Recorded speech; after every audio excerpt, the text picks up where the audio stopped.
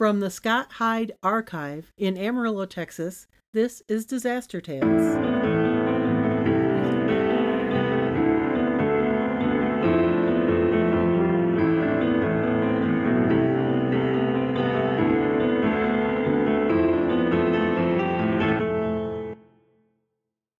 I'm here today with Renee Dantes, who's been researching the effects of the 1918-1919 influenza epidemic on Amarillo, Texas. Hi, Renee. Hi. Not Marie. No, not today. Anyway. So what can you tell us? Well, I was first interested in this idea of the Spanish flu or influenza in Amarillo after going to the cemetery and having heard um, tales, basically, of a mass grave out there that the citizens of Amarillo had suffered the a great loss, and they had to bury people and multiple people in one grave so they could just get them out of the way, basically. But um, I found some interesting things about that, and I don't know if it was as prevalent, but it was maybe as scary as that all sounds. Also, that was around the time that Amarillo was growing because they had brought the railroad in. Right. And so they had people coming in from other parts of the country. Yeah, yeah, and it's funny because we know that the flu itself sort of started in Fort Riley, Kansas, and then it went to other base camps because of the fact that you didn't know how sick you were until a couple days later. That's and right. and by then everything and everyone you've touched is susceptible to picking up what you've got. Right. And so a train ride could also be a death sentence for an entire group of people that will never see each other again. And that's what I saw when I was researching the troop movements. All right. Was they would send them out before they knew they had it in their camp. Mm-hmm. And the problem was that the War Department would not stop sending men. They needed men. And eventually one of the head doctors, the lead doctors, convinced the guy from the health department, Rupert Blue, who really didn't do a whole lot. He was our Surgeon General. Mm-hmm. They finally convinced them to stop the draft so that they wouldn't be bringing more healthy young men in. Right. And this disease actually was reactive in a way that normally you have an influenza or any kind of epidemic and the young people are more susceptible because their immune systems are not developed. Elderly people, because theirs is compromised. Thank you. Word, yes. And so in this one, though, young, healthy people with strong immune systems also died because the fight that was going on in the lungs, they had real powerful immune system, and it just flooded the lungs and they died of pneumonia. Yeah. Yeah, and that was saying that, they stopped the draft, so they didn't bring in new people. Amarillo and the Texas Panhandle, actually, there's an article saying that anyone who's been convicted of a crime has to stay in the jail because they're not allowing anyone new into the penitentiary without being sort of quarantined or removed for 30 days to make sure that they didn't introduce the Spanish flu into the penitentiary itself. So did they not have cases in the penitentiary? I'm sure that they did. I hadn't seen any recorded stats on that, but they had the forthright to know that if you introduce it there, it's going to be bonkers. Wildfire. Yes. Yeah. And so there's definitely an idea there that they're on top of the safety of the people that are exposed to this. Right, and they were protecting their inmates from the disease because it would spread through that kind of population rapidly, and they'd probably have more deaths than normal. Mm-hmm. Yep. And because a lot of that you can't isolate them enough, right? I mean, it's one thing to have, you tell citizens to stay in their homes. Okay, well, you've got 2 or 3 people or 5, or if it's a big family, 6 or 7 people in a house, but you can't separate prisoners like that. That's There's right. only so much room. Well, and you can keep them in their cells, but you still have people that are feeding them. Yeah. And when if one of those people from the outside, a guard, is infected, then he would spread it with the food to everybody else. Yep. Or when he delivered it or whatever.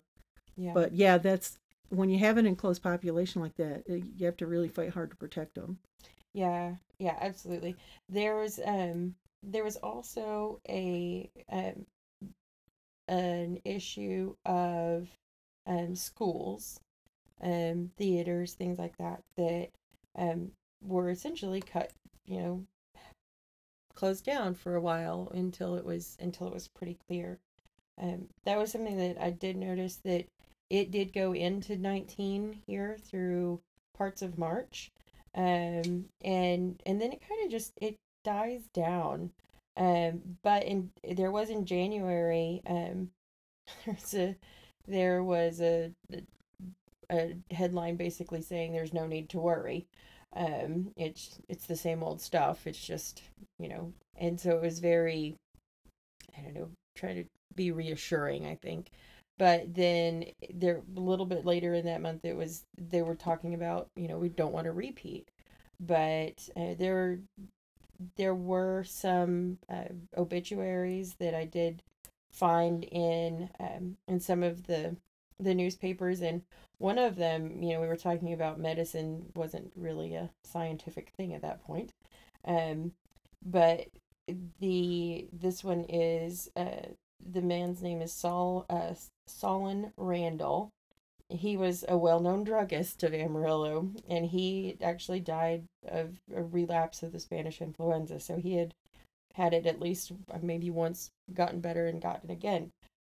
He was the one giving people medicine. That's true. There was actually a phenomenon where if the people didn't die immediately from the flu, like within 24, 36 hours, when they did the autopsies on those, they found regular influenza. But if they lived a little longer, they had that secondary pneumonia come in. It was an opportunistic virus that would come in and infect the damaged lungs. And so, yeah, if he had a relapse, he probably got over the flu, but then had the secondary infection that killed him. Yeah, another one of the obituaries that I found was, it was sort of interesting because it sounded like this person was one of those that we were talking about being a young, healthy individual, and it was Mrs. Ethel Peters. And I love how they always gave their address back then. And she died from the complications of the Spanish flu. She was 33, and she had 6 children, and her husband was still alive, but it's one of those things that she died of pneumonia, but it was a complication of that flu. Well, it's interesting how families dealt with that back then, because of course there was no birth control, and if a woman could remain healthy long enough and not have any complications, she could have 10, 12, 13 children.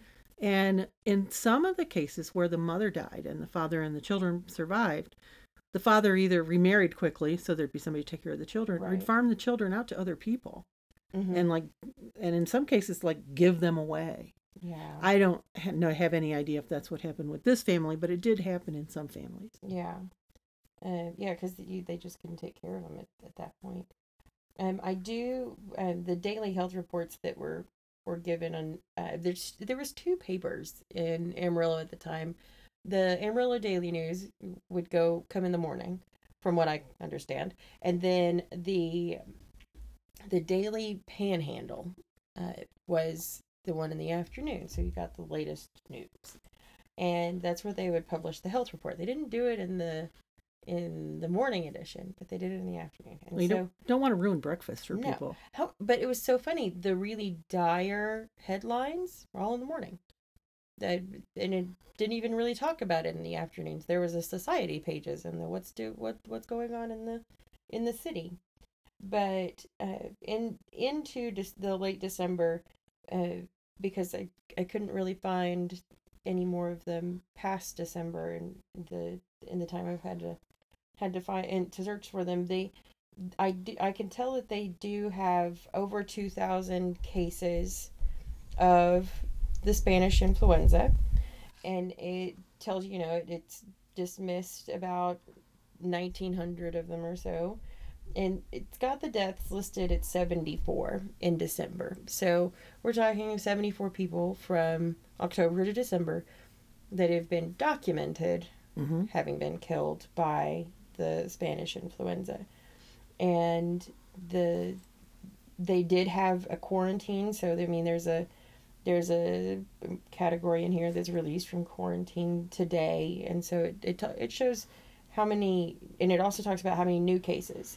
So there was 3 new cases this day, and there's some that the number of cases that they entered was like there's 26 on this one, 28, 42 new cases, and that's from uh, October 30th. There was 28 new cases, and then the next day there was 42 new cases. So it added up quite rapidly. Well, in October is when the flu really blew up in the country, all over the world. Yeah. And yeah, they would have one case one day, the next day they'd have 10, the next day they'd have 20, the next day they'd have 40. I mean, it was really. What's kind of funny about, or interesting, we won't say funny, I don't think the Spanish flu is funny, but there wasn't much detail given or in the newspapers about the Spanish flu until October of 1918. And there were quite a few people that did have the illness, and but it didn't blossom quickly. So one of the big headlines was that on the October 3rd, that Spanish influenza spreading rapidly over the country. And then uh, a few days later, there was a headline saying that um, the city health officer says influenza here is relatively scarce. A couple days after that, there's a giant warning that says, warning, Spanish influenza to the citizens of Amarillo. But it was a very much an idea of, hey, this thing is coming, please be aware. And then a few days later, they started to publish daily health reports that the city health department would send to the newspaper, and it started out on the front page for several weeks, and then it was relegated to second and then third pages as the numbers kept basically increasing. There were thousands of cases of the flu in Amarillo, and the population was probably close to about 14,000, maybe a little more at the time, about 1918, late 18, early 19.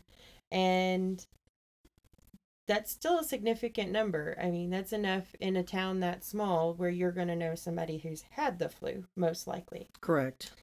And it was known by a different name. Before it was La Grippe.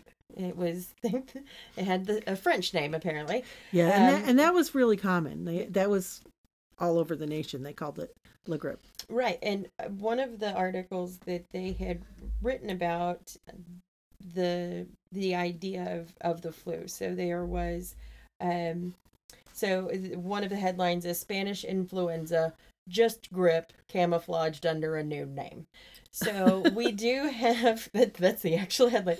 We do have basically a recognition that is a possibility that these things are the grip, but that means that we also don't know all of the numbers, or we don't have 100% of our data correct, because it could have been listed under another name completely. It could be blamed on something else.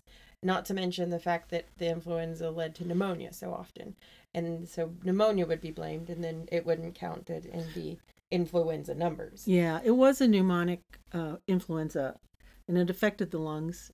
Mm-hmm.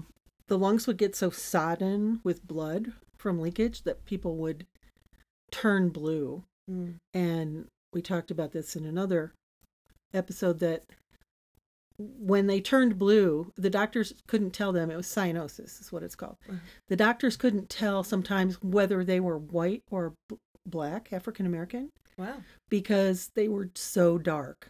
And they knew as soon as they started to go cyanotic that they were going to die. Wow. And they would pile up in the coroner's office because so many people were dying at once. It was a very contagious influenza because it was airborne. And we hope that we don't get another one of those. No, that's very true. We definitely hope that we don't.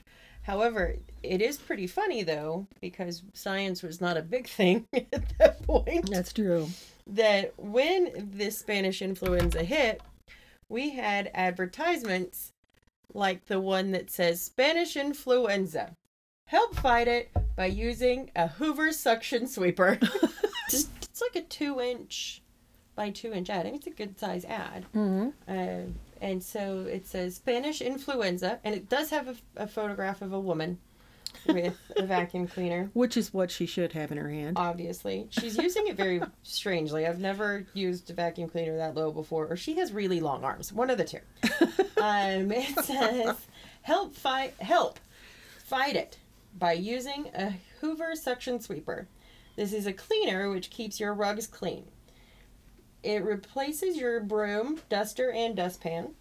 Dust breeds germs and disease.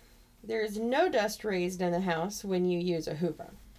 Call us today for a demonstration. Of course, they want you to invite them to your house. So that you can give them the flu. Yes, there you go. Well, they can get... Well, of course, dust here in Amarillo, you can have your windows sealed, you can have the doors shut, you can tape it up, and you're still going to have dust in your house. Yes, absolutely. Well, and the funny thing I think about this particular thing is the fact that it shows that there's no real understanding of how the flu is actually transmitted. Yeah, that particular flu, yes. Yeah. I mean, dust doesn't breed disease. That's not what dust is good for.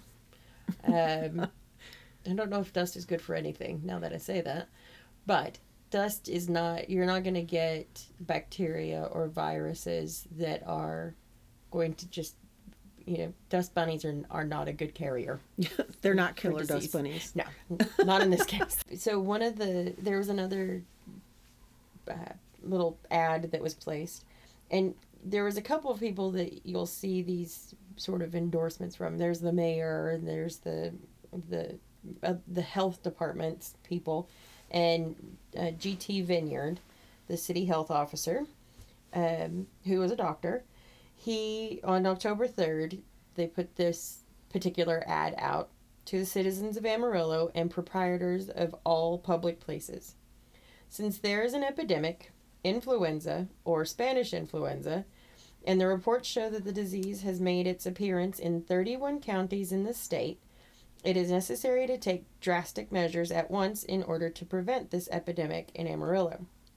And I hereby declare dry sweeping and dusting unsanitary and is prohibited in all public places, such as churches, school buildings, picture shows, office buildings, business houses, and any office or public place. Dry sweeping and spitting on sidewalks or in any public place will not be tolerated. Dusting should be done with a clean, oiled cloth. All restaurants, hotels, and boarding houses must be kept scrupulously clean. And when there is a cuspidor, I guess that's something like a humidifier. It's a spittoon. Oh, okay, a spittoon. All right.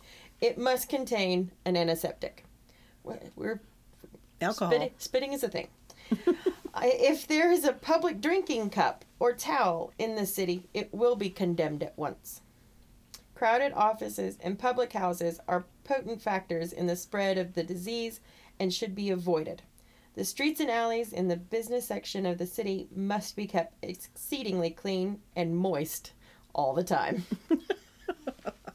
Well, it was the effort that counted. But some of those things, they do make sense. I mean, sure. Keeping down the dust is especially if you have an influenza that affects your lungs, Right. you don't want to be breathing in a tremendous amount of dust. Sure. And it was pre-pledge. So the oiled dusting, that kind of makes sense as well. But as far as transmission of the virus, Yeah. the social distancing that they talked about, and oh my God, a spittoon. Yeah. I mean, how filthy is that? Yeah. Those are gross to begin with. But a lot of people were chewing tobacco or whatever else. They just used to hawk up on the sidewalk. No spitting on the sidewalk. So None of that will Yeah. be tolerated. But they didn't know how it was transmitted. Some viruses, that virus, I believe, could stay on a cool surface for 6 to 8 hours. Wow. I'll have to check my figures on that, but I'm pretty sure that that's what I was reading. You know, in that documentary that I was watching, there was a man who was from Europe, and he was working on his PhD, and he had found a way to get to permafrost in Alaska, and picked up, went down and got the bodies of flu victims, and was able to identify the strain of influenza. And then it wasn't the first attempt, but the second attempt, he actually got a viable sample that actually stayed viable long enough for them to sequence the genes of the virus, and it took 10 years. Yeah, I think that actually happened, in the 90s, right around there? Late 90s. Yeah, I actually read an entire book about just that. Yeah. And in that village, I cannot remember the name of it, but there was a village that was mostly natives, because this influenza hit the Native Americans much harder, Yeah. because they didn't apparently have an immunity. I don't know. Sure. Yeah. But there was 80 some people in this village, and out of all of those people in the village, only 2 survived. Right. And so when they went looking, they found out that a lot of the people that had been buried under the permafrost, they had had an exceedingly warm winter for a couple of years. And so when they found her, when they found the influenza virus, what they did was they went down and dug in this and found a body. And this woman was so obese that the permafrost had not gotten in and killed the virus. Yeah. Or something along that line. Right. Yeah. It was still viable. But it was still viable. But it was only because the woman was so low in the ground, and because she was obese. Yeah, and I remember the doctor saying that her lungs, they still looked like influenza lungs. Right, Like they were pretty fresh. Yeah, yeah, and I saw pictures of that, and that was quite interesting, actually. I'll have to check that out. I know that the doctor who did that, once he finally got the samples, because it did take a long time to figure out where to go and to get it, and he packaged it up in 5 different packages and mailed it to be sure that they would get the samples. He didn't want to trust the mail with just one package. Yeah, and there was a hiccup with that first trip, that it killed the virus before it got to where it needed to be. And there weren't any other ways to get the virus again, because I guess taking it out of the permafrost, it dies pretty quickly, or it makes it unable to be identified or to separate. Deteriorates, probably. And so it wasn't until that second go around that it was an American physician that was like, "Hey, we want to do this," and that doctor was like, "Hey, I know where to go." He had already been up to that village 10 years before. Yeah, that's right. And he had made friends enough with the woman that was the elder then to pave the way to get approval that second time. Otherwise, he would have never gotten it. Right, from the families. Changed, yeah. Yeah. And, that's something that, being down here, we don't necessarily think about the disposal of these bodies. And you and I went to the cemetery, and we saw all those markers, the ones that didn't have anything on there. There's Just no name. marker. There's not even identifiers. I mean, there were some that were the ones that said, unknown, or there was unknown 1 and then 2 and 3 and so on for a while. But the unknown Mexican infant, or the one that was just marked unknown Negro, those are those are individuals who remain nameless because they could have come here through the trains. They could have been, traveling up to the north. Or all their relatives died and nobody could identify them. Yep, absolutely. And so there were what 100. Yeah, I think when we were counting, it was around 100. Yeah, a little over, I think. And then there's the big space in the middle of that area that is supposed to be a mass grave. Yeah, that's what I understood from hearing tours in the past, was that there was a time that they had to push them all into one space because there were so many dying that they couldn't handle digging enough graves. Mm-hmm. So, I mean, that's going to need a little bit more digging. No pun intended. Because that I haven't been able to corroborate yet, and you would think that would be something that would be relatively easy. Well, and you'd also think it would be something that was marked. Yeah, in some way. Right. And so this is at Llano Cemetery, by the way, and that's how Amarillans pronounce it, like they pronounce Amarillo in English, not Spanish. And it's in I'm trying to remember the directions. It's in the east. No, it's on the southwest corner. Okay. Of the whole property. Right. It's on the western half. Mm-hmm. In the southeast corner of the western half. Let's confuse the shit out of everyone. So if anybody ever wants to go and look at that, that's the best thing to do is probably go to the office and ask. And I think it was 60, wasn't I think it was either 60 or 61 was the plot. The area that it was in. So. That's something you had researched and I really don't remember. I'm pretty sure it's 60 or 61. But yeah, there was rows and rows of the just blank cement bricks. They look like bricks. They didn't have a shape to them much else than just a rectangle. And some of them were lettered by hand, obviously by someone who wasn't a stonecutter. Yeah. They were just kind of scratched in there. And there was one or two that were concrete where they had scratched in the name and the date. Yeah. Yeah.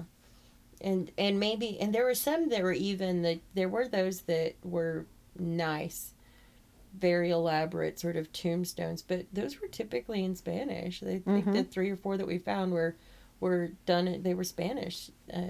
Well, I'm sure that there was a big Spanish population. Yeah. I mean, it is Texas. Yes. So. And that's something that one lady had raised in the video that I had never thought about, was the fact that there were so many individuals that were coming this direction from escaping conflicts so they were in refugees, Mexico, right. basically. Yeah. Well, and interestingly, Amarillo has one of the biggest refugee populations in the country, especially for its size. We have been taking in refugees since at least the 1900s, probably much before that. Mm-hmm. And we're still taking in refugees and finding homes for them and helping them adjust to a new country where they're safer and can have a better life. Which is funny, because there's not a lot of reason to come up here. Or come to here. I guess if you come from, I know that I saw a documentary one time about the lack of water in Africa and and there was a famine, I think, at the time. But this boy said, I want to go to America because even the poor people there are fat. That's a real true statement. And so no matter how Amarillo is, right, it's better than where they were. Right. And I think, but, okay, to be fair, I'm not going to knock Amarillo because I love Amarillo.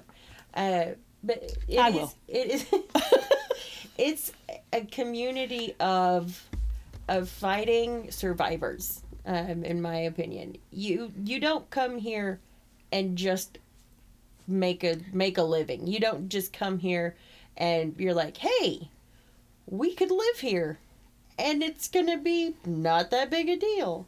You have to think about whenever the first individuals came here, the major water source was Canadian River, which is now almost gone thanks to the people at Ute Lake, but we won't get into that. There were not a natural oases where they could have trees that were going to be their shelter for a little while they figured out how to live. They are living on a giant paper plate that's got a fan blowing on it. Yeah, I cannot imagine. And it's dry. Yeah, I cannot imagine settlers coming up here in a wagon and going, golly, this is where we need to be. Right. Because it's just a beautiful place. Because it's a desert. I mean, at the time they did have prairie and they did have soil. And that was before the Dust Bowl. Of course. Because this was affected strongly by the Dust Bowl. This and the Oklahoma Panhandle, which is about, 60 miles north of us? Yeah. And yeah, so there's that. And then and then there's the fact that, there's just the people that settled here were originally the white people that settled here were ranchers. Mm-hmm. There was enough growth for their cows to roam all over without fences. Sure. And that's why when the farmers came, there was so much fighting because the farmers were fencing. And that cut their cattle off from having something to eat. Yeah. And you say, whenever you say the people who settled here, and you say the white people that settled here, you can make it absolutely clear that the Indians were smart enough, the Native Americans were smart enough not to settle here. Yes. This is actually a very nomadic portion of where they traveled through. There was lots of activity and movement throughout this area, but they didn't stop. They were stay. Smart enough to leave.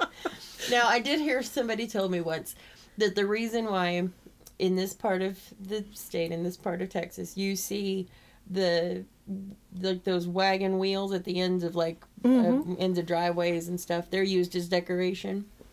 Well, it's because whenever they first got here, their wagons broke down and the wheels were just sitting out anyway, and then they just became decoration. That's right. That's what it was. It was the broken wheels. Wasn't a lot to harvest out of that. But, even I moved to Amarillo in 1974, and it was much greener then than it is now. Yeah. I think that it's getting warmer. Yeah. We've had record heat waves here that, Yeah, we had snow this past winter that we didn't have a single measurable amount of precipitation for 3 months last year during winter. Right. We went for 260 days without. Yeah. Well, I actually know a woman a friend of mine told me that her mother actually grew up in a sod hut. Oh, nice. And the sod huts here, the way they made them was they would dig down about 5 or 6 feet, and then they would find something to put as a ceiling, and they would use sod for the walls and for the roof. Yeah. And that's the only way you can stay cool in this area. Yeah. Because being that far down in the ground, it moderated the temperature around 65. Sure. Yeah. And that's the people that were the best protected and didn't get as sick whenever the Dust Bowl came through. It was because they had dugout houses. Mm-hmm. Yeah. That was a very good way to cope with this area. But yeah. Well, the Dust Bowl's another episode totally, altogether. Totally.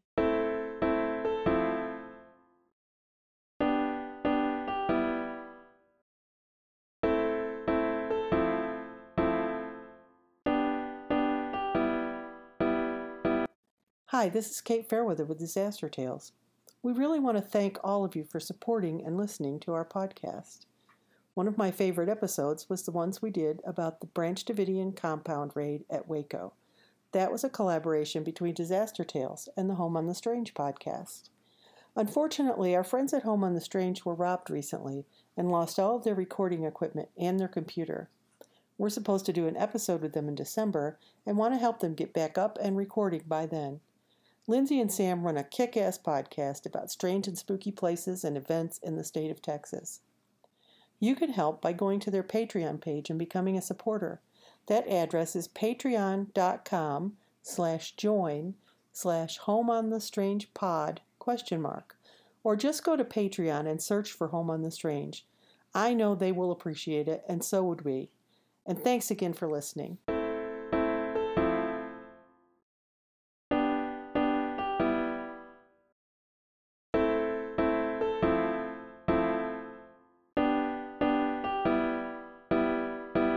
We had a lot lot of we actually have a lot of documentation considering how new Amarillo was. Yeah, I was shocked at the efficiency of the paper and that sort of thing. There was another ordinance that was passed because the city health, public health people, the headlines ordinance enacted by commission to safeguard public health. And what they were saying is that you had to keep your streets clean, your curbs clean, that sort of thing. But it also says that that you can't burn trash, because if you burn something that has been touched by somebody who has had the influenza, it could possibly infect everyone else. Well, yeah, and that time, during that time period, medicine was just becoming scientific from the 1890s to the 1920. They went from the miasma theory, where it was bad air that made you sick, right, to where they actually started identifying germs and viruses. And so, the lay people who weren't in contact, and Amarillo was not exactly in contact so much with the rest of the United States because it was new and it was really out in the boonies. But yeah, I forgot where I was going with it. So the air, the way that it was transmitted. Oh yeah, nobody was for sure how it was transmitted, especially if they didn't have any medical background. Yeah, but yeah, it was definitely airborne and it was deadly. Yes, absolutely. We do have things like the proclamation from the mayor telling people to stay indoors. Don't go to clubs, like their social clubs, and don't churches were encouraged not to have services. Right, that's called social distancing. Yeah. And that was something that happened all over the country. It was a really effective way not to have people infected by the flu, because when you're not around people affected, you're probably not going to get it either. That's right, unless you happen to get it the incubation period before you get to isolate yourself. Right. But if you had someone in the family that had it, you were probably going to get it too. Right, and some cases were milder than others, but there were obviously ones that were very virulent. There was a documentary that I did see that a woman was talking about her family actually coming up from Mexico because of the Mexican Revolution, and by the time they got up to this part of the country, they had family members that had contracted the Spanish influenza as well. And this particular individual was in the Oklahoma area, but actually pretty close to us. And what we saw when we went to the cemetery is there were many, unknown Mexican markers, and then a lot of markers that had Spanish on them because they were the Spanish. And they had the Hispanic surnames, and they also had the Spanish writing. Right, and so that may be something else that has led to this little area being as contaminated or being affected the way it was. And there are things too, like there are people that have letters back and forth. That was something else I was going to share, that I had.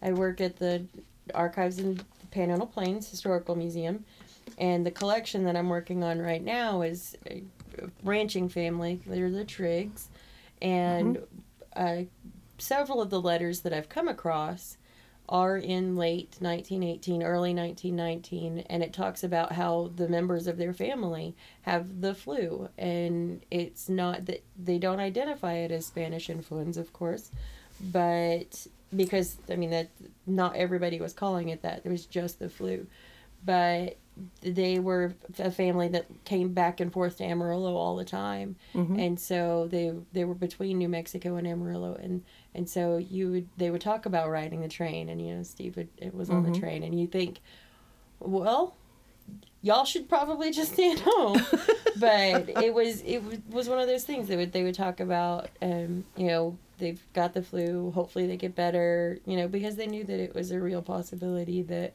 Well, it's not like could they be could. terminal. It's not like they could listen to a radio on the ranch and find out what was going on. No, not that. Yeah. So they were coming into Amarillo without knowing that the influenza was Sure. there. Yeah, and a lot of it is, and they did do a lot of telegrams at that time. I have quite a few of those in that collection. Letter writing was the thing, though. Oh, I yeah. mean, it was the thing. And if you're sending mail back and forth during the winter months, they actually got things to the places they were intended pretty quick. Oh, that's good. And so if you're using, materials that don't necessarily, or, discourage the growth of bacteria, but, if they would use there's vellum paper quite a bit and Yeah. that sort of thing. And so germs can stay on that sort of stuff for a little while. And, that going back and forth even could result in spreading. But Well, more likely it would be the mail carrier. of course, yeah. And I think they may have actually had some phones in the area at the time. Yes, these guys didn't though. And they did not get their phone system until about mid 20s. They didn't actually have the Triggs didn't have their telephone. I don't think they got it until 57, if I remember right, because there was a bit of a brouhaha over the line itself. But of course, it's Amarillo. But no, this was in New Mexico. Oh, okay. But they originally raised XIT cattle. The Trigg family, along with the Sheltons, had bought the last of the XIT cattle.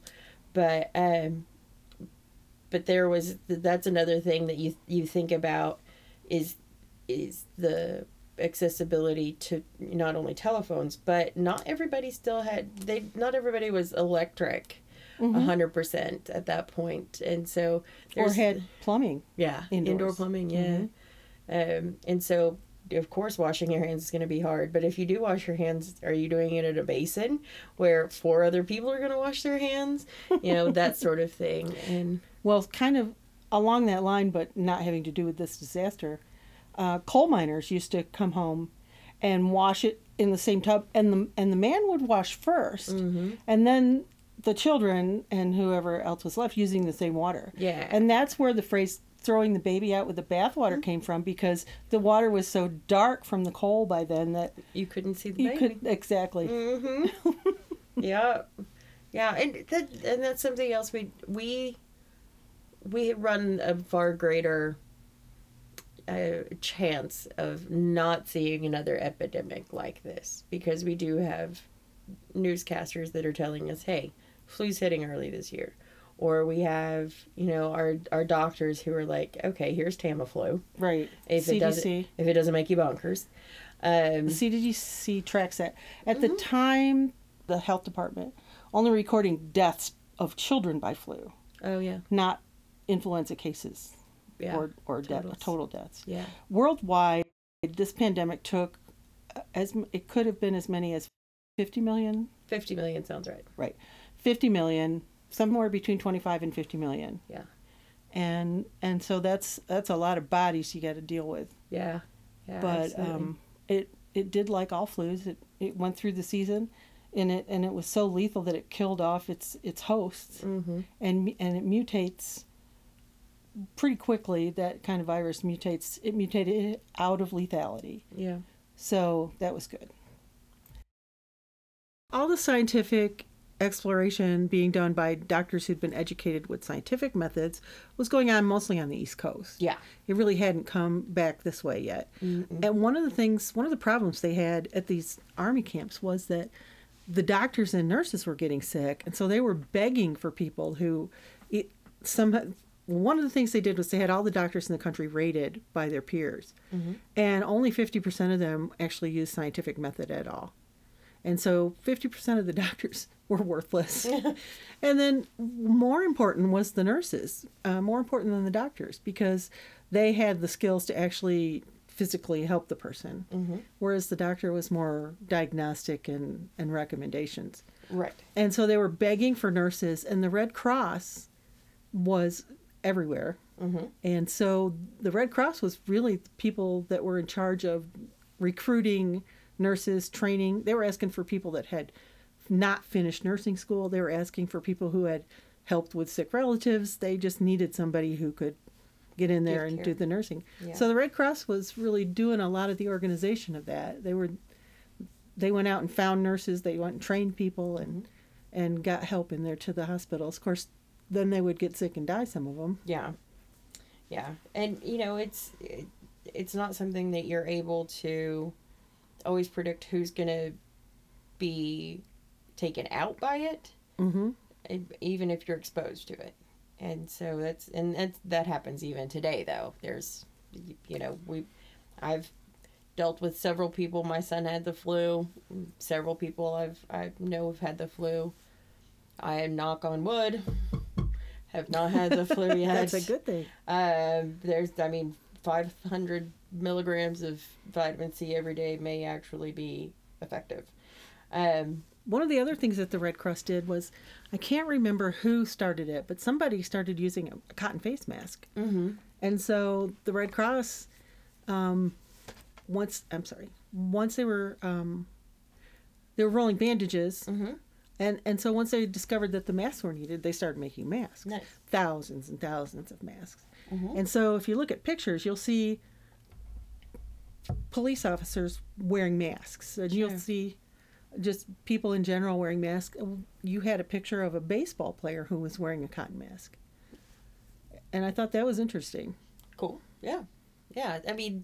That's one of the ways that maybe the idea of, dust or smells getting into your body, if a cotton mask prevented it, maybe it was also the way to prevent it was to make sure that you didn't get in dusty places or dirty places. Right. Well, and a cotton mask, the pores are so big that it won't stop a virus, but but it has to be pushed through that mask to get to you. Right. So they probably were helpful. No, yeah, absolutely. Yeah.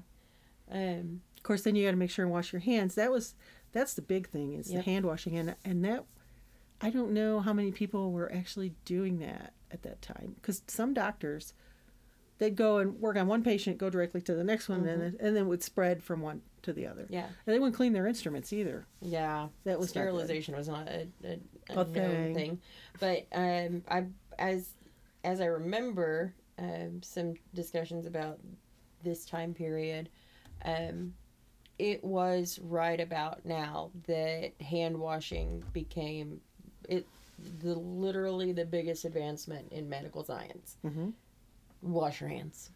Yeah. And this is where, not long after this, is when we start to see antibacterial soaps and things like that. Yeah, my grandmother was an RN. She was born in 1910. And she said that they would have to wash down the operation suites, Mm-hmm. the surgical suites, with green soap, is what they called it.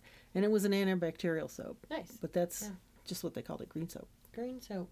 Wonder what that soap was. I'll have to find us some green soap. I'd like to thank Renee Dantes for taking the time and doing the research to help out with this episode. We really appreciate it. A little editing note is that when we were talking about a humidor, we were actually talking about a cuspidor, which is a spittoon, but we both got it mixed up. So sorry about that, folks. And we'll talk to you next time on Disaster Tales. Disaster Tales theme music is by Stephanie Cerny. You can check out our website at www.disastertales.com, and you can contact me at kate@disastertales.com. Thank you for listening. Today's disaster tip comes from several large-scale disasters. Years ago in Florida, I received a frantic call from a woman who was trapped in her house. She said, "I can't get out of the house. It's going into a sinkhole." "Did you try the front door?" I asked. "Yes, but it's in the hole." "Did you try the back door?" "Yes, but there's snakes all over outside of it." "Is there a window you can get out of?" She stopped for a moment, then said, "Yes." I said, "Grab your purse and get out the window." The lesson here is know your exits. You should practice emergency evacuation and fire drills in your home. In a restaurant, check where the fire doors are located. In some circumstances, you might have limited visibility. So when you stay at a hotel, count the number of doors between yours and the fire stairs. On an airplane, count the number of seat backs to the nearest exit. This will help you get out of a dangerous situation, and if you know what you're doing, you may be able to save others as well. Y'all be careful out there.